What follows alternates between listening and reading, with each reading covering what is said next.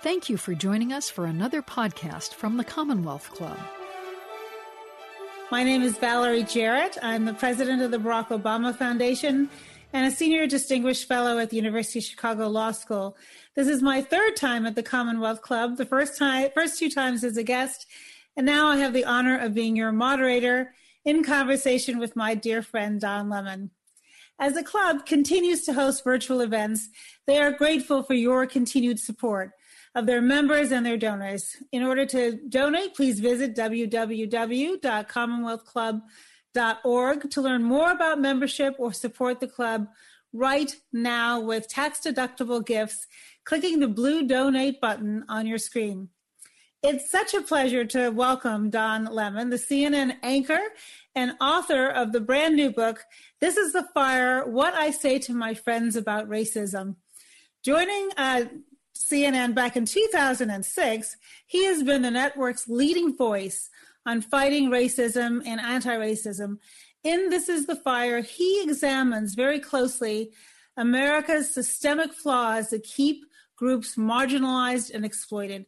He also shares his personal experiences growing up in the shadows of segregation and asks the big and most important question of all: how can we end racism in America in our lifetimes? Just a reminder, if you have questions, drop them in the chat. I will be asking those questions on your behalf about 45 minutes into our conversation, and I'll be checking it throughout in case a few of them seem relevant to dip into earlier. So with that, Don, welcome. It's Hi, good Valerie. to see you where we're actually having a conversation and I'm not on air.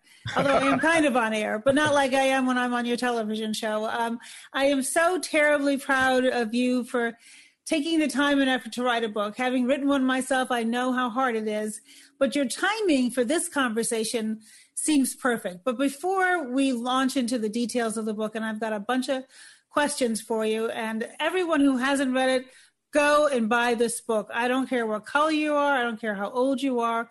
It's a conversation that we need to be having around our kitchen tables, around our community centers, in our businesses, all over America. But I want to know, Don, from you, what motivated you to write this particular book at this moment? And how would you reflect back on the last 4 years? Being a regular watcher of your show, I know that these are conversations that you've been having with guests now for years, but why now? Quite honestly, long story short, is because George Floyd was the deciding factor. I had been thinking about it over the course of the last 4 years. 5 years, a lot of people asked me to write a book, right? Every time the former president would tweet something about me or say something derogatory about me, someone would say, write a book, and a lot of people were capitalizing on books about the Trump administration. I did not want to have that sort of a connection with the administration, and I just felt it wasn't right. So, Valerie, as you know, we had Charlottesville, very fine people on both sides, cozying up to white supremacists and racists, not really cozying up to them, but emboldening them, becoming their imprimatur, the bigot imprimatur. And then we had Breonna Taylor, and we had Ahmaud Arbery, who was shot on camera for us to see with a shotgun on a street, jogging down the street in Brunswick, Georgia. And then George Floyd happened as we were in our homes during the middle of a deadly pandemic and in quarantine. And so we were so open and vulnerable, and people were feeling empathic. There was more empathy in the world than I had ever seen. And when that happened, when I saw the video, I write about it in the book, Valerie, I closed my door and I began to cry because I could see myself in George Floyd, or my young nephews, or my brother-in-law, and quite frankly, or even my father. And I said that I had this platform and I have to do something about it, because people were calling me, asking me, what should I do? And many of my white friends, most of them, what do I do? How do I react? I don't have the vocabulary to be able to talk to my kids about this. I don't want my kids to grow up in a world like this, Don. I know you. I love you. I know you love me. Help me through this. After a lot of phone calls and emails and texts, I decided to put it into words on a book so that I could help people. I could help more people than just my few friends and acquaintances who are reaching out to me. I'm curious, Don, why do you think the country wasn't ready for this moment when Trayvon Martin died and President Obama said, if I had a son, he'd look like Trayvon, or Michael Brown in St. Louis, or Tamir Rice in Ohio, or Laquan McDonald in my hometown of Chicago. What was it about George Floyd's death, or Eric Garner in New York, where again, a policeman kneeled on his neck and we watched him die? Why do you think that George Floyd's death set off such an incredibly powerful and activated all this activism in a way that did not happen earlier? Is it just President Trump? COVID? What did it? That is the best question that has been asked of me throughout this entire process, Valerie Jarrett. A large part was denial before. People did not want to believe that the incidents happened in the numbers that they were happening, to the extent that they were happening. And some of those were caught on camera, but not like this for as long and as sustained a period of time. So I think there's always one incident, Valerie, that sort of becomes the straw that says, okay, the straw that breaks the camel's back. And I think George Floyd was it. When you look at, when we were all sitting in our homes, I think COVID was the biggest thing. I do think Donald Trump was the second biggest thing, because people were tired of his antics, and they were tired of his denial of racism, and they were of systemic racism. And then they were tired of him promoting racists and giving racist legitimacy. And so I think that, number one, during President Obama, people wanted to deny it. I think we were also sort of lulled into this false sense that we were possibly living in a post-racial society. We had elected a Black president. You had heard that, but Black people knew that that wasn't true. But I quite frankly, I think that we were all vulnerable because many people during quarantine, and you have to look at where we were almost a year ago, we didn't know if we were going to catch COVID. We didn't know if our family members were going to catch it. We didn't know if we were going to have a job on the other side, what the economy was going to look like, what the world was going to look like, if our kids were going to be able to go to school, if our kids were going to catch COVID. There was just so much going on. And then we were all sitting at home with nowhere to go. And that was the only thing that we were seeing on our television screens. And not only that, no matter how many times you saw it, you could not believe the degradation of this, of how they were degrading this man, how they treated this man, how he literally had his life snuffed out for him as we were watching. Every single person who watched that video, no matter how many times, Valerie, and you knew the ultimate outcome, but you would talk to the television and say, hey, enough. Okay, we get it. Take your knee off the man's neck. Stop depriving him of the right to breathe, the God-given right to breathe. And I do believe that it was because of all of those events coming together, the former president being in quarantine and our vulnerability, our collective vulnerability at the time. And I think that was the deciding factor. That's why this time was different. Well, and part of the challenge, and I think your book is intended to be a catalyst, is to not let the inflection point of last summer be just an inflection point, but rather a continuation of hard work ahead. Because when the demonstrations slow down, you don't want to take the pressure off of folks. And this isn't just police and communities of color. They are just a microcosm, right, Don, of what is happening, the systemic racism in society. Now, police officers grow up in communities just like everybody else. And I think part of what I have been optimistic about this last year is seeing the business community saying, well, wait a minute, what is our responsibility to foster an environment of inclusion? And that's where I think you begin to have real change, when it isn't just simply focusing on a narrow issue, which is an important one, but more broadly to address the systemic nature.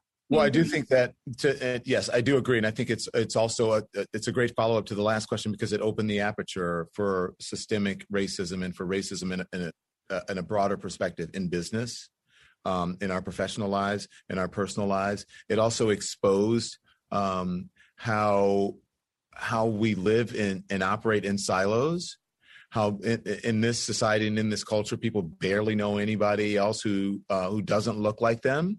Right. Maybe in a professional environment, you get to hang out with a diverse group of people, but in your own personal life, that doesn't happen. And that in itself is a form of racism, whether it's not intended or not.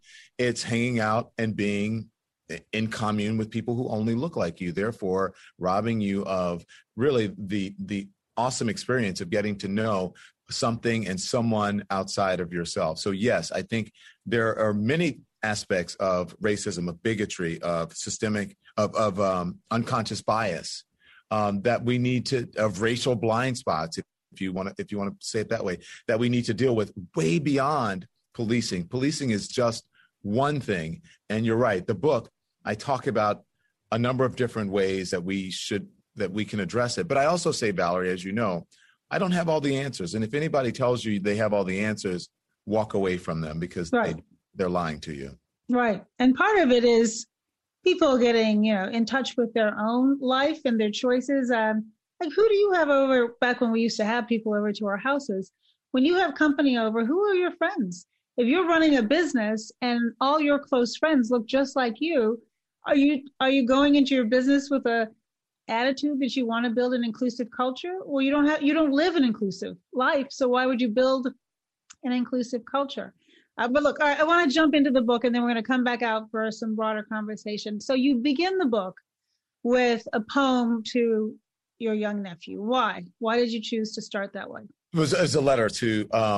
I started with a letter because the book is called "This Is the Fire." And it's in tribute to James Baldwin's book, and James Baldwin himself, who is my literary hero and who is a trailblazer and a revolutionary, I think. And no one, in my belief, can put words on paper the way James Baldwin did. And The Fire Next Time by James Baldwin changed my life as a young man. I read it as a young gay Black man from the South. And it helped me deal with my sexuality, and it also helped me deal with racism in the country as a young person, not having a deep understanding of any of those two issues. And so being at the matrix of almost everything that happens in this country, every sort of outbreak or outburst or breaking news story every single night for 2 hours on television, I finally felt that after the events of the summer of 2020, that I could speak with an even bigger and broader authority than I had before. And so I decided to, in writing this book, that it would be a tribute to James Baldwin, and that I could possibly do something similar to what he did with The Fire Next Time. But it wasn't me necessarily deciding that, okay, I'm going to do this. It kind of happened to me because I couldn't visit my family. I couldn't visit my loved ones. I felt guilty, quite frankly, that I had created or helped to create a world that was not deserving of my beautiful great nephews or even my beautiful nieces, and that I could have done a better job. And I wanted to show the youngest in my family, especially the ones who look like me, my great nephews, how much I loved them, and that I was sorry for doing all the wrong things, and that I was committing myself to doing the right things in the future. So I sat down and wrote a letter to my great nephew and started my book the way that James Baldwin started his book to his nephew, almost 60 years ago, when he wrote about it was the 100th anniversary of the Emancipation Proclamation. And he said, we know that we are celebrating this freedom, this 100 years of freedom, 100 years too soon. And it was profound and brilliant to me. And it was just sort of a natural thing to do in the middle of a quarantine and a deadly pandemic, to start by writing a letter similarly to my great nephew.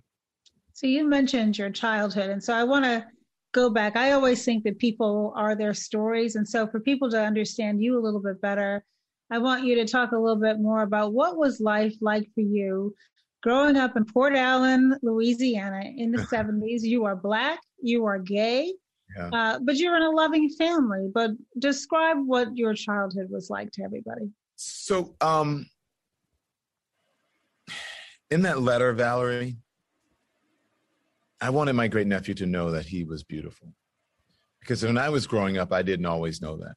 I didn't always feel that. People didn't always reinforce that. My family tried to reinforce that in me. My mom and my grandmother and my dad and my sisters tried to reinforce that in me. But society never made me feel that way. The world didn't. Were your schools integrated growing up? My school was not integrated growing up. I went to an all-Black Catholic school. By the time I came along, my family could afford a private school education. My sisters went to a school that had just been, one of my sisters started in a segregated school and then ended up in an integrated school. But the education level wasn't what my parents wanted for me, because they were, by the time I came along, they had better means in order, they could afford to send me to a Black private Catholic school, because that was the best education that you could get. And so I did that until junior high school, and where everyone looked like me. But even within that, Valerie, we had colorism among people of color. You know, in the winter, I was light enough to hang out with the people who had so-called good hair, and, you know, and really the people who had more social cachet in the community. And in the summer, I was dark. And so I got to, I hung out with the people who didn't have that same sort of thing. So Louisiana had lots of layers of racism and colorism and all those things. And that confused me as a young person, and then having to deal with being gay on top of that. So I didn't feel much self-love as I was growing up, even though my family tried to drill that in me. I didn't really feel it until I became a young man, and I had to find those things for myself. And so to answer your last question, I wanted my great nephews to feel that they were beautiful, because I wrote about, I want you to have an ease about your Blackness and to be able to own it in a way that I never was able to own it, in a way that I never did. And so, yeah, the two are related. Well, it's interesting you say that, because in the chat, somebody just mentioned that you touched on being gay and how that was central to your struggle. But there is this intersectionality. And then when you add color on top of it in the Black community where there is colorism, there's a lot of different things going on here. Did your family talk about race? Did they give you the talk that we all know means, you know, what Black parents do with their sons and now their daughters? Was it overt conversation, or did you have to get it kind of by osmosis? Well, there was both.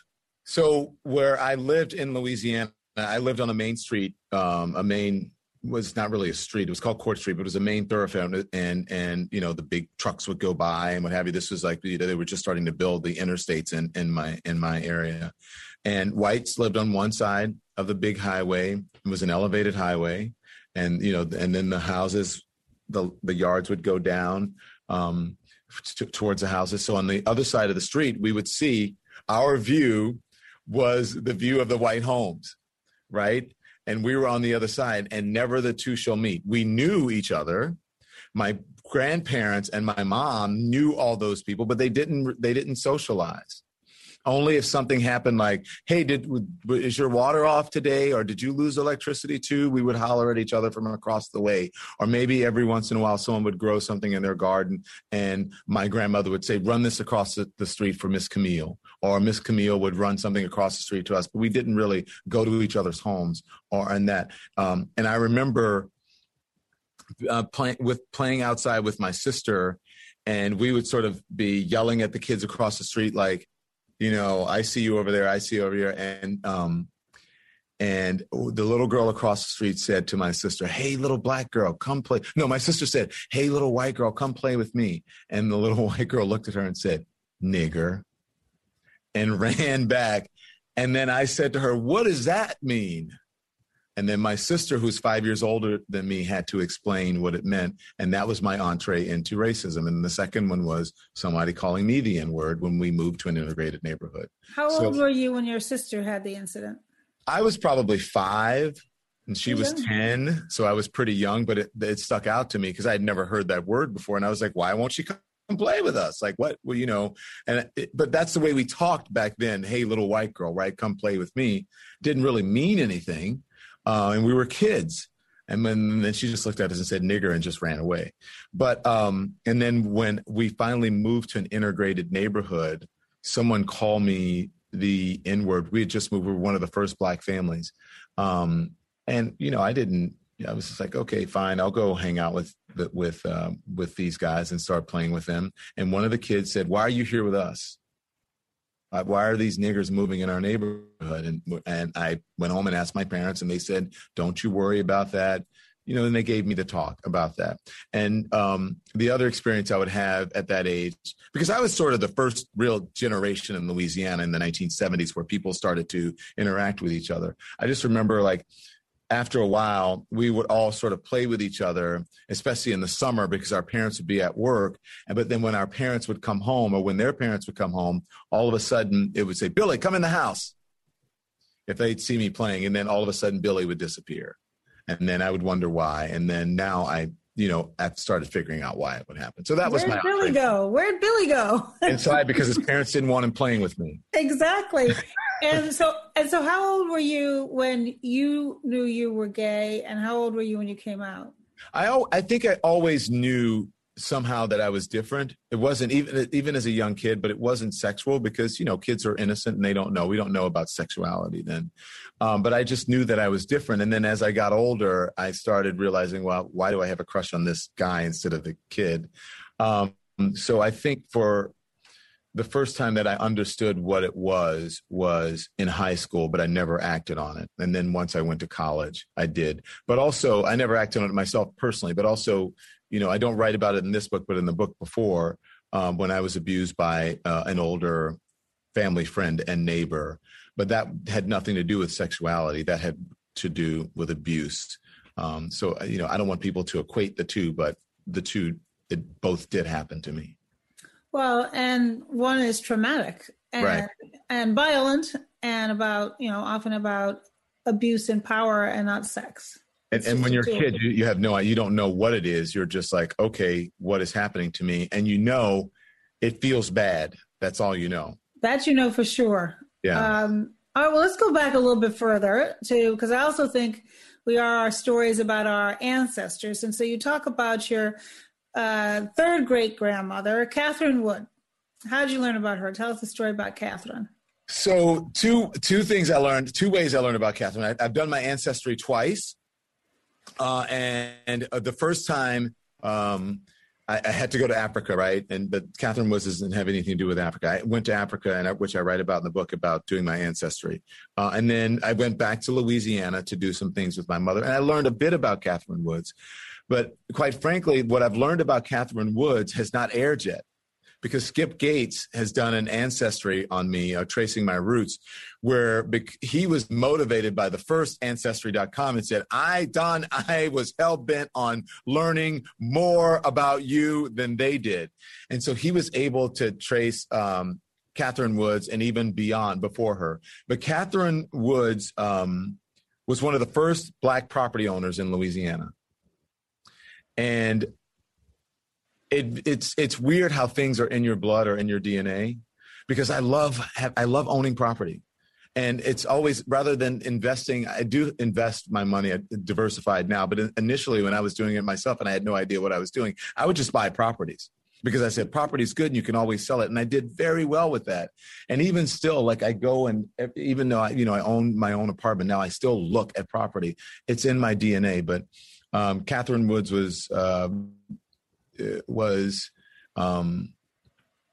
gave me, learning about her gave me a pride about myself and about my family and about my heritage that I didn't have before learning about her.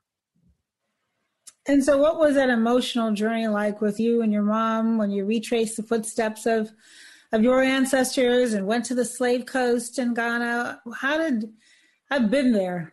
It is a powerful place, but knowing that your ancestors actually came from there, what was that like?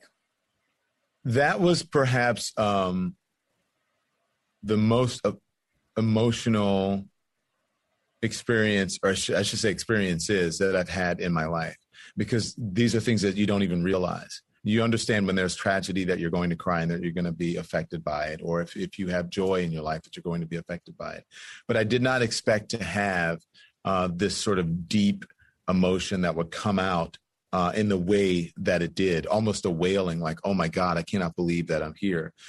We visited Cape Coast Castle, which you're very familiar with, and the Obama family is very familiar with. They visited the same castle in Ghana when they went there, and we had the same tour guide.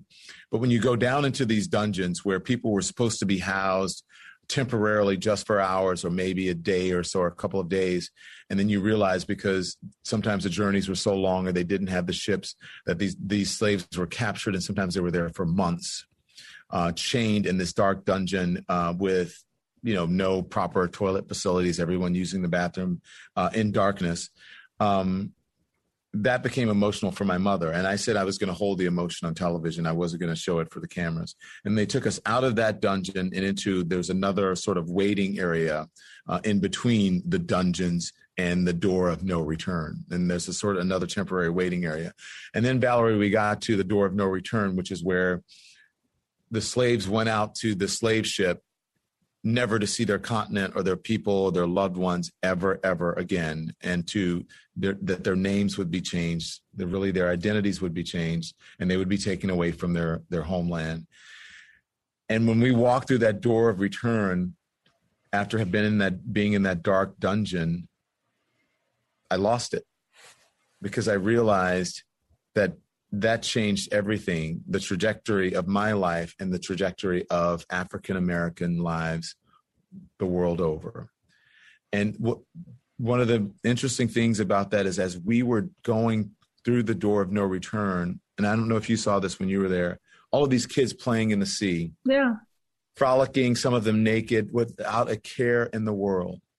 And I could just imagine the trauma of those young kids, or young men and young women, having to go aboard a slave ship. It was unfathomable.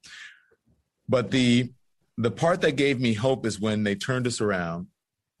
The guy turned us around. He said, your tears are well warranted, but I want you to know this, that we've changed this door. Sorry. We've changed the words on this door of no return, and we changed it to the door of return for people who come here, and we share their journey, and they share their journey with us.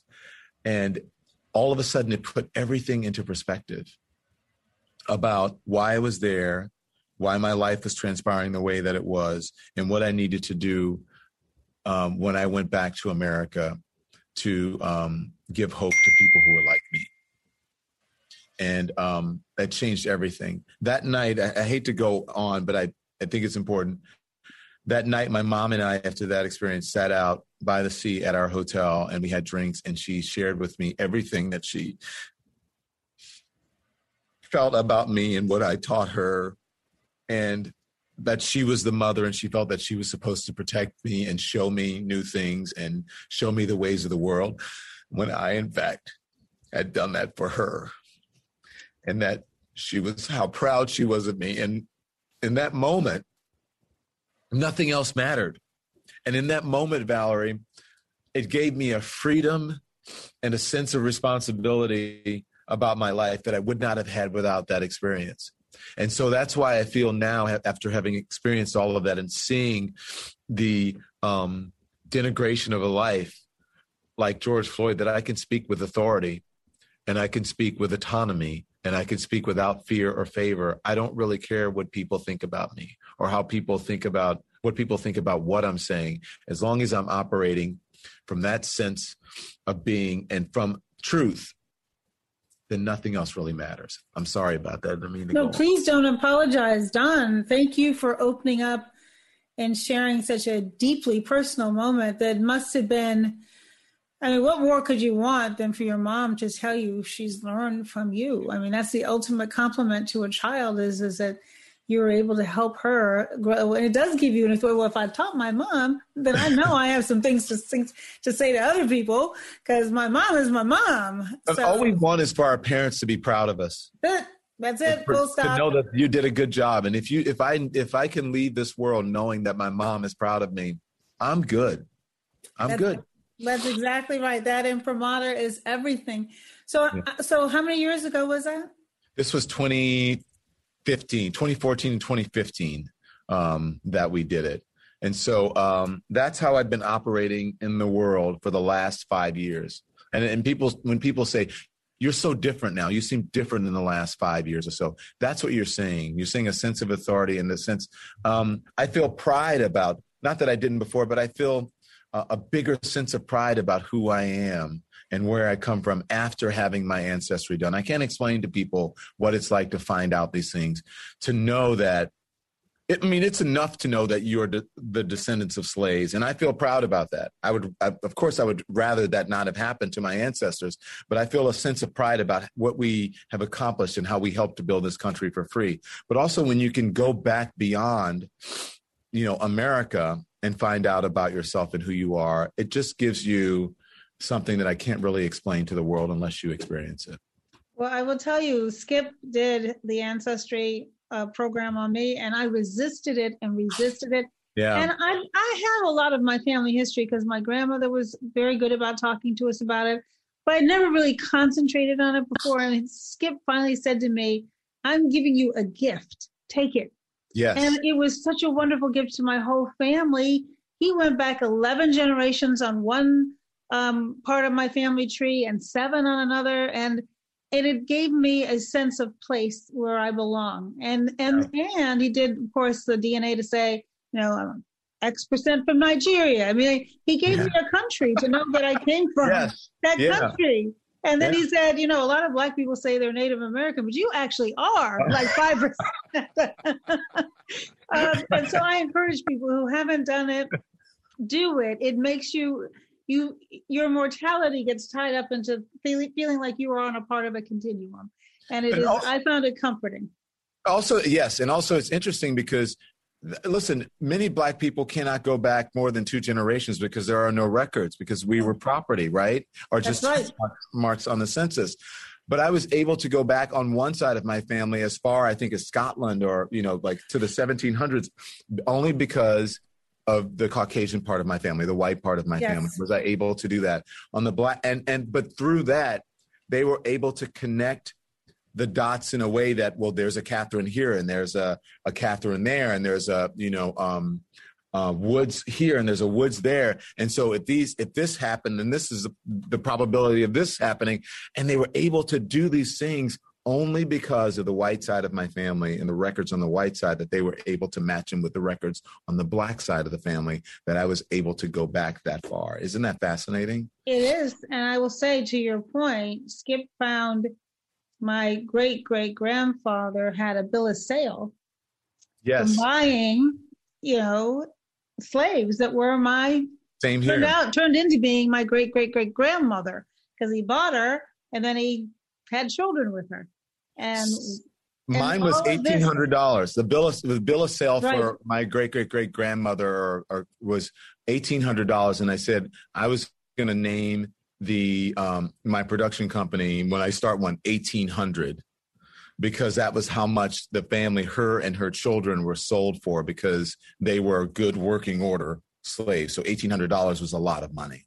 You had to be strong and young, and just like an animal would be. You'd buy a horse, you buy a slave, and that the callousness with which that happened is, in a sense, coming full circle to what we saw happening to George Floyd.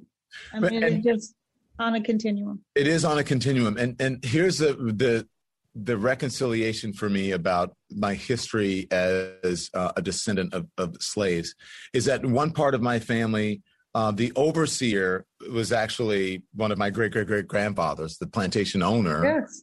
And my grandmother was a slave or property on the plantation. And he gave all of her children, which were his children, parcels of property, which is why we own property in Louisiana. I mean, it's fascinating to know that. And it shows the interconnectedness, that we are more connected than we are. And now we spend all this time in silos and not getting to know each other, when white people and Black people are connected through history way more than they understand. Exactly. So, Don, what is it that you say to your friends about race and racism? So I'm very honest with my friends about race and racism. I, quite frankly, have different conversations with my Black friends about racism than I do with my white friends. And I know that Black people might read this book and say, oh, yeah, which is what, and I was so proud that the New York Times, the review picked up on that. And then white people may go, oh, my God, I can't believe that happened. So I talk quite honestly to my friends about racism. But what I will say is the most honest conversation that any of us can have is one of truth and one of knowing the entire history of this country and knowing the contribution of Black Americans or African Americans, or whatever you want to, whatever terminology you want to use for it. Because before the Mayflower came, which is everyone, we sort of have, if you're a descendant of someone on the Mayflower, you have this vaunted history where, blah, blah, blah, blah. But there were Africans who came over to build this country before the Mayflower was here. And before the Mayflower came over, and we don't celebrate that. We don't learn about that in history. And I think if we learned about all of those things, and not just like, the George Washington carvers, which are important, or the Eli Whitneys, that's important. But it's also important to understand who else, the richness of the people who helped to build this country. And a lot of those people were African Americans, and we don't hear about it in our history. It's not taught to us. And I give some of that history in the book, but I think we need a more fulsome approach to American history in our schools so that people don't operate on lies. And when you don't operate on lies, perhaps you don't cause insurrections on the Capitol. Okay, so all right, you brought it up first. Let's just let the record reflect. So how do we get to a point where we can actually listen to one another again? Because there are two totally different worldviews in our country right now. The people who I believe did not believe the election was fair. They've been told that by the president over and over and over again. They thought that they had no other choice than to do if people had done that in another country, imagine what we would have said about that country. Mm-hmm. And so how does it get to that point? And was that an inflection point? Yes. That is going to dissipate? Or was that an inflection point that you think might change the way some people think going forward? Did that contribute to having, for the first time, more bipartisanship in the vote for impeachment for the president? What's going to happen as a result of what was a unfathomable? If anybody said 5 years ago that would happen in America, we would have said absolutely not. Out of your mind. There's a lot that's happened in the last 4 we might not have predicted. Yeah. So I would say that it was, in your question, you say, will it dissipate? Only if we allow it to, and only if people who have a responsibility to keep issues like that elevated, like me, if we fail in our responsibility to do so, then it will dissipate, and we will deserve it if we do, because I'm not allowing that to happen, not on my watch. So I'll do whatever I can to make sure we keep that at the fore, because it is important. It is important for our democracy or republic, for the republic. It's important for the country. It's important for people. It's important to make sure that we live in a world where there's fairness and where there's equity and where there's equality. And that goes back to my point about the truth. This is all about the truth. Those people were operating on a lie, right? And much of our history has been written to elevate a certain group of people and to denigrate another group of people. And if we weren't living in that lie, it would be tougher to denigrate people. It would be tougher to put your knee on someone's neck, because then you would see someone's humanity. You wouldn't see someone as other. You would see them as part of you and part of the humanity in which we all are. And so I think it's all about telling the truth. It shouldn't be a surprise to us that people who are operating on a lie acted in a way that they thought was the truth. Right. Do you understand what I'm saying? Totally. So it shouldn't be a surprise to us that people who are operating on a lie about this country, about white supremacy, are acting in that manner because they think they're operating on the truth when they're really not. So that's why I say we need to start at the beginning and teach the real truth about this country, and the real history about this country. And people will be operating out of truth rather than a lie. But there is also here an insidious double standard. Just imagine if the people who had scaled the walls of the Capitol and broken through those windows were Black. Mm-hmm. How many people would have died that day? I mean, I can't even imagine. But let me tell you, yes, when I spoke to a police officer who was involved in the insurrection just a couple of 2 nights ago. And he said to me, Don, listen, the Black Lives Matter protesters came to the Capitol last summer and protested, but they didn't try to scale walls. They didn't try to overturn a democracy. They came, they protested, and they left. Now, we know that during some of that, there were people who take advantage. There are always people who take advantage of opportunities and they do the wrong thing.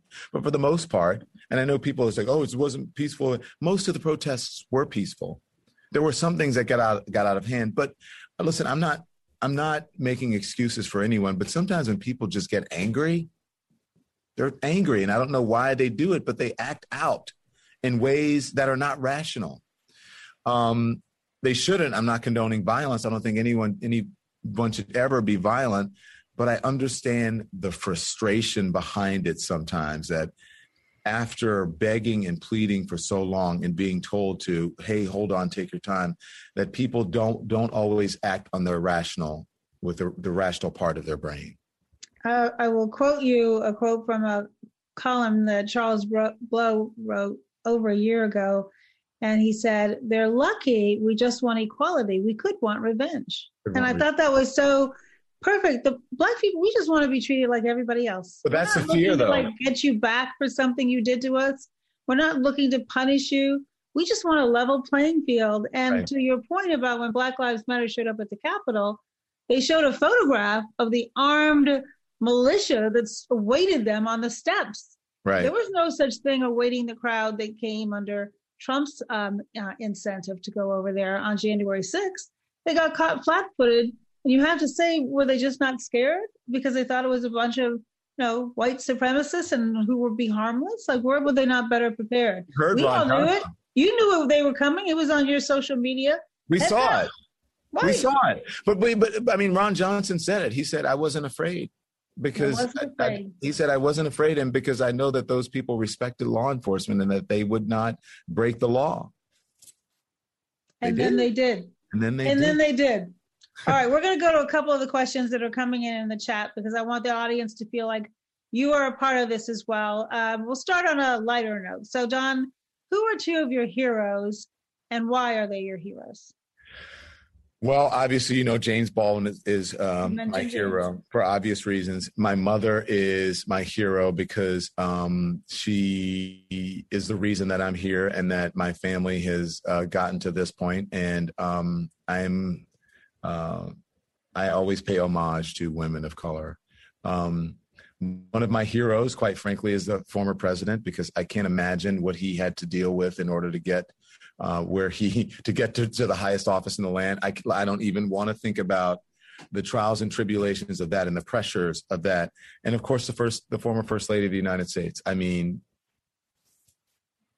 what's not to love? It's so funny. Tim and I, my fiance is a white man. It's so interesting. I write in the book, I am a Black man from the South, and my fiance is a white man from the East End of Long Island.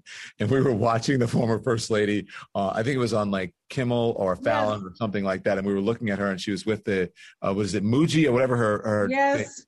thing. And we were like, do you remember when she was First Lady and when she was first coming like into the major media and people didn't like her? We're like, how could you not like her? Like, who doesn't like Michelle Obama? Like, she's amazing. You know what I mean? I do know what you mean. I gave you 4 heroes.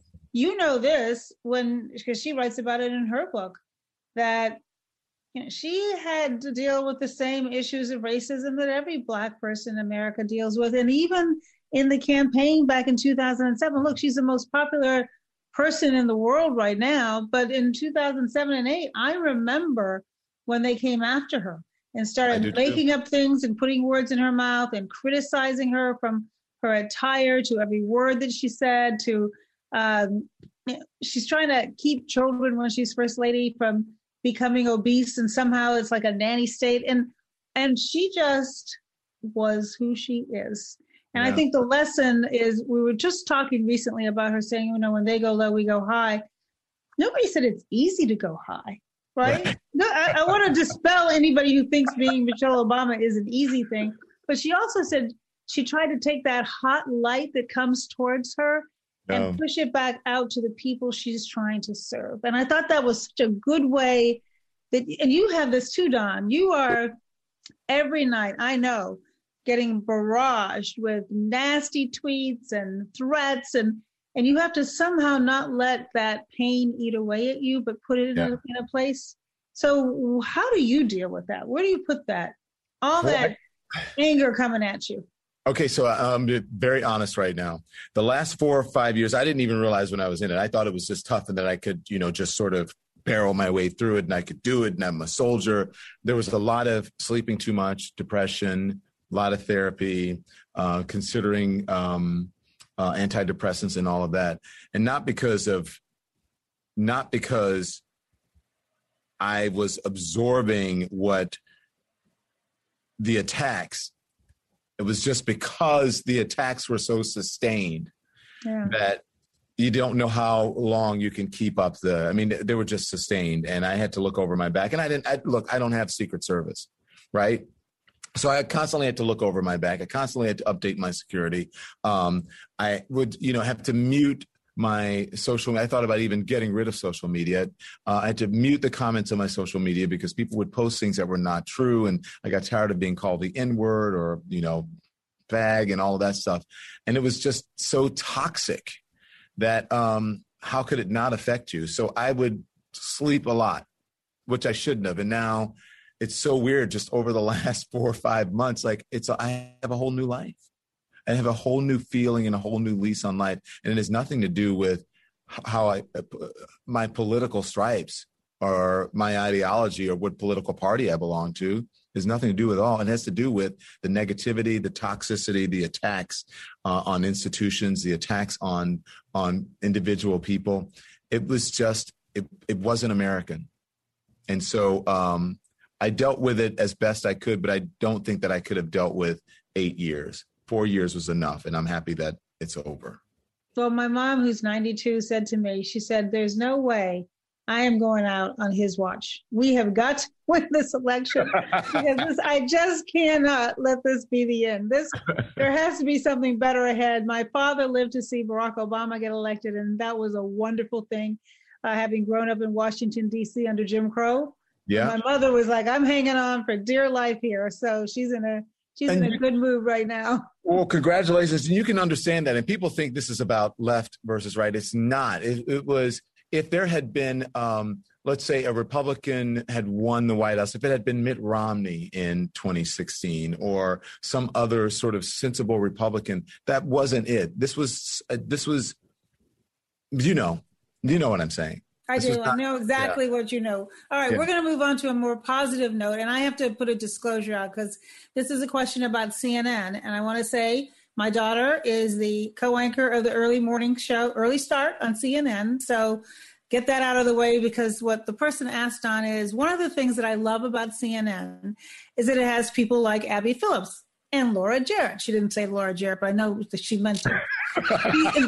Do you think she is one of the brightest? She has one of the brightest futures in journalism. And can you talk a little bit about the industry and what she might face there as a superstar young Black woman who is covered the campaign and now has a show? But what's it like inside CNN for people of color?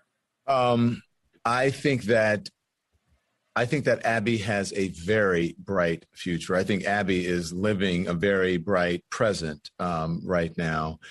She is astute. She is smart. She speaks very clearly. Her voice is very clear. And I don't know what else to say about her. And I will be looking, up to her one day from a very vaunted position that she has in media or whatever she chooses to do. I can't speak for all people of color inside of CNN, but what I will say very fairly is that I think that CNN, while I think it's better than most, is not unlike any other company. We can do better. We have our challenges, and we discuss them, I think, in a way that's more open than any other company I've worked for. Are we perfect? No. Can we do better? Absolutely. Are we working towards doing better? Absolutely. And I think you can see that in the position that Abby has earned and how she has handled herself over the last few years with this administration. You can see it with Laura Jarrett in the morning, how Laura is building her Bonafides as a fantastic morning anchor, and I will someday be looking at her as well, just begging to be on her show one day or whatever. I'm going to tell her you said that. So yeah, gonna like that. but I also say stay tuned, because there are some major changes coming in front of the camera on CNN, and as have been some happening behind the camera, especially under the leadership of our current president. No breaking news? Wouldn't that be amazing if I got some breaking news? Well, I mean, it's already been announced that we have scheduling changes, and yes. Anchors are going to, we're going to have a more diverse group of anchors on television that you're going to see very soon. And I think people will be happy about it. And then we'll continue on and do better after that.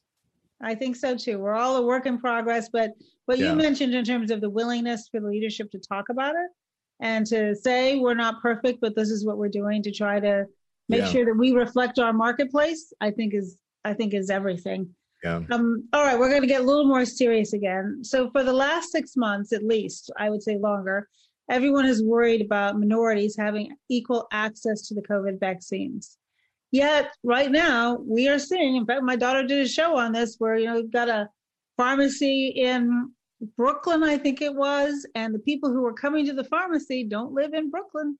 Yeah. They're coming from the suburbs. True. The people in Brooklyn aren't getting the access. So what are your thoughts on how well this is being addressed? The equity gap.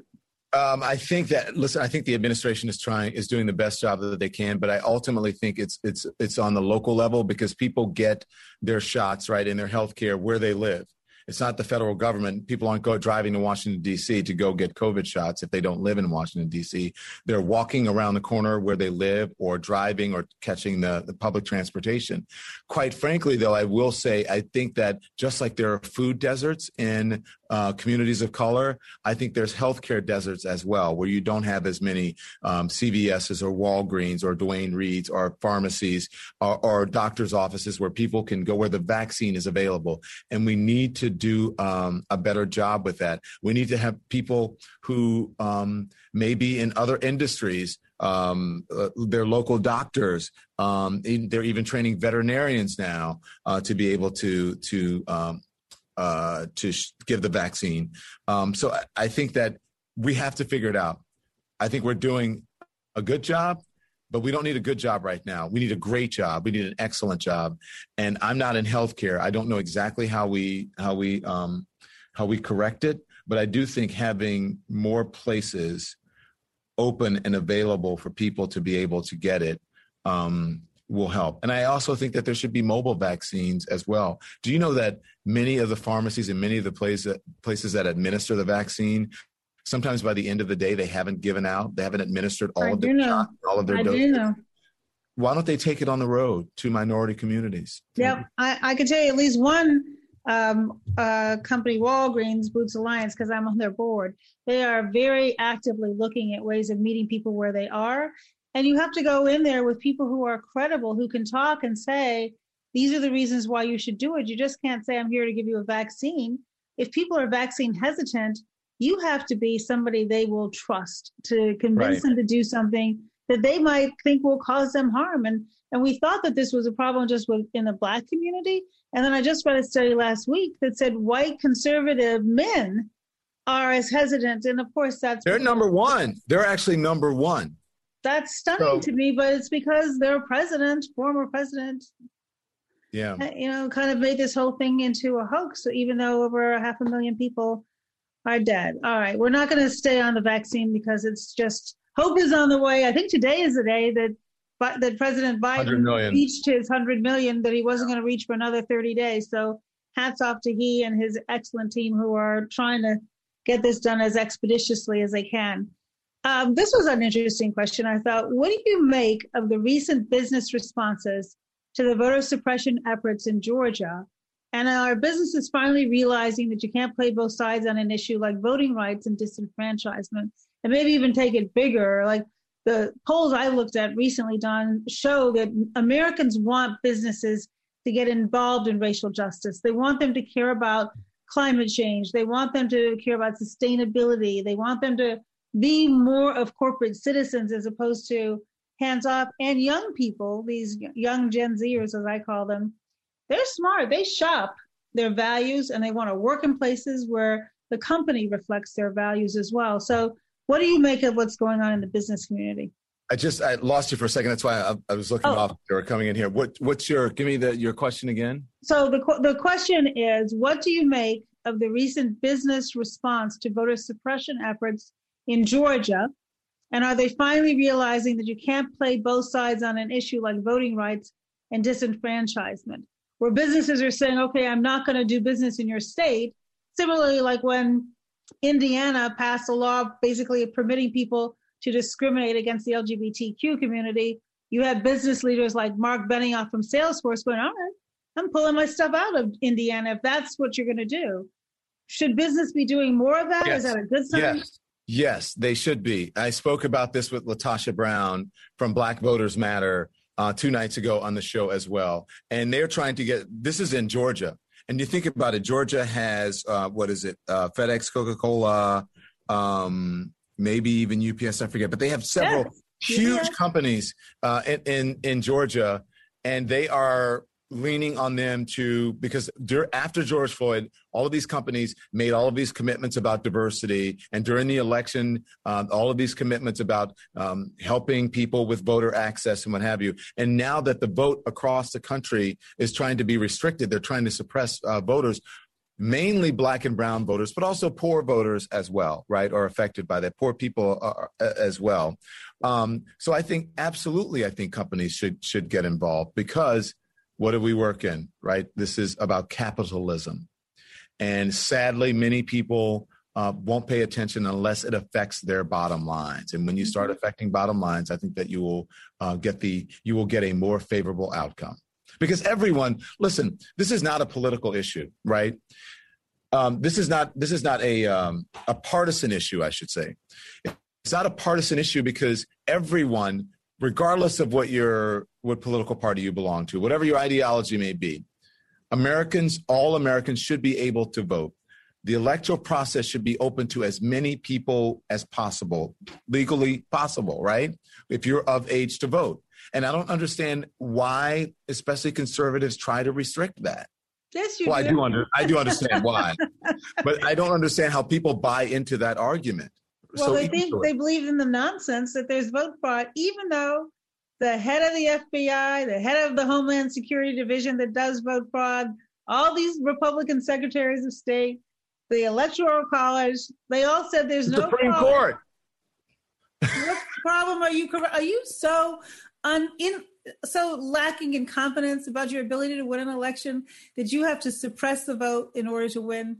That is not a democracy, Don. That's not a democracy. That means what you're selling, not enough people are buying. So you have to gerrymander and draw the voting lines and fix the voting rolls in a way that is favorable to you. But Republicans have said it. Because the way things are happening, unless they restrict the vote, unless they suppress the vote in the way they do, that they're no longer going to win elections. They've said it. Right? In their lawsuits. They've said it. Exactly. All right. We only have like 10 minutes left, but I'm determined to get in a couple more questions, and then I'm going to let you also have the last word. So one question is reparations. What do you think? I write about reparations in the book. And do I think it'll happen? I'm not sure. Do you think there should be reparations? But do I think it should happen? Yes, I think they should happen. I'm not sure what form they should take. Maybe it could be through education. Maybe it can be through better housing. Maybe it can be through better access to health care, the Affordable Care Act. Maybe it can be in a number of different forms. I don't know. I don't study these things. Maybe it is payments. I don't know that.